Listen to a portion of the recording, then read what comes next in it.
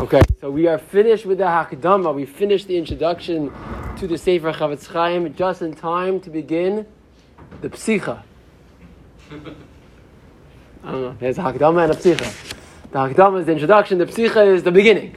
In the beginning, in the Psicha, he starts to finally, he's going to give us Musar all the way through, as he tells the halachos, but he starts to touch on some of the general principles, a few of the general principles you have to know, as we start to go through the halachos of Lashon Hara, and then he's going to do something which is, I think, to me, one of the most remarkable parts of the Sefer, where he goes mitzvah by mitzvah. Every los asay and every asay that you could possibly violate when you speak Lashon Hara, it's enough. You don't have to learn the Sefer afterwards. You can just stop right there. But the Psicha begins. He talks about a couple of klalim, a couple of general principles you should know as we start talking about the halachos of Lashon Hara. Number one, he writes the pasuk, lo selech rachil v'amecha, that pasuk.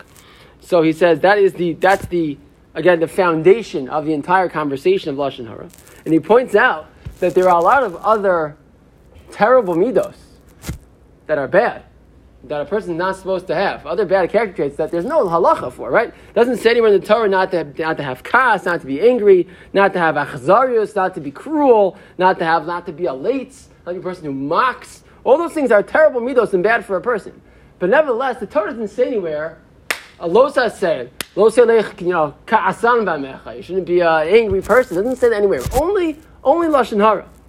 And why is that? So he says, it could be. I'll tell you why. He says, because in the end of the day, nimsa that when a person goes ahead and they violate Lashon Hara, they violate so many other averos. B'nam l'chavero.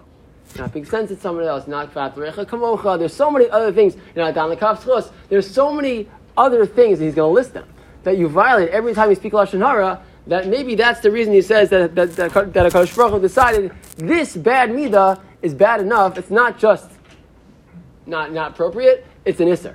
Because by making it an isser, it distances a person from this bad midah and from these other isurim.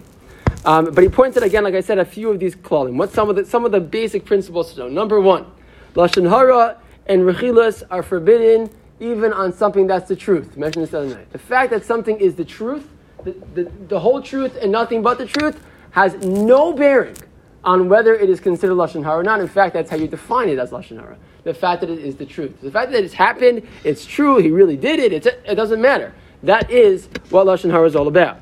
That's number one.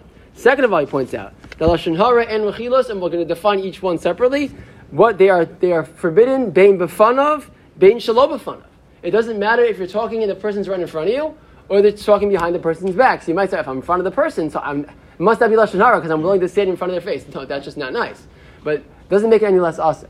Bein b'fanav, bein shelo b'fanav. And it also makes no difference if you are the mesaper, if you're the one speaking, or if you're the makabel, or the person who's listening. In both cases, both people can violate these same isurim. And what does it mean to be a makabel? What does it mean to be a person who accepts Lashon Hara? It means a person who believes it to be true. We're going to talk about many scenarios where a person is allowed to be concerned. Someone says to them about a certain person, they're not trustworthy, etc. There are scenarios where a person is allowed to have a meichush b'alma, to be choshesh. Maybe it's true, but not to believe it. That is always forbidden. And he says, and by the way, he says, as we go through, we're going to talk about all of these different scenarios. And he says, I'm not even going to tell you each time. That each time these things are forbidden, bein b'fanav, bein shelo b'fanav, whether it's whether it's the truth, whether it's not the truth, all these cases, whether you're the speaker or you're the listener, and all those cases, it makes no difference. All of those scenarios, the person violates the ish of Lashon Hara. So he sets these out as some of the guidelines and some of the rules. And as we continue forward, we'll start next time talking about some of the los asays that a person can violate to get themselves involved in this.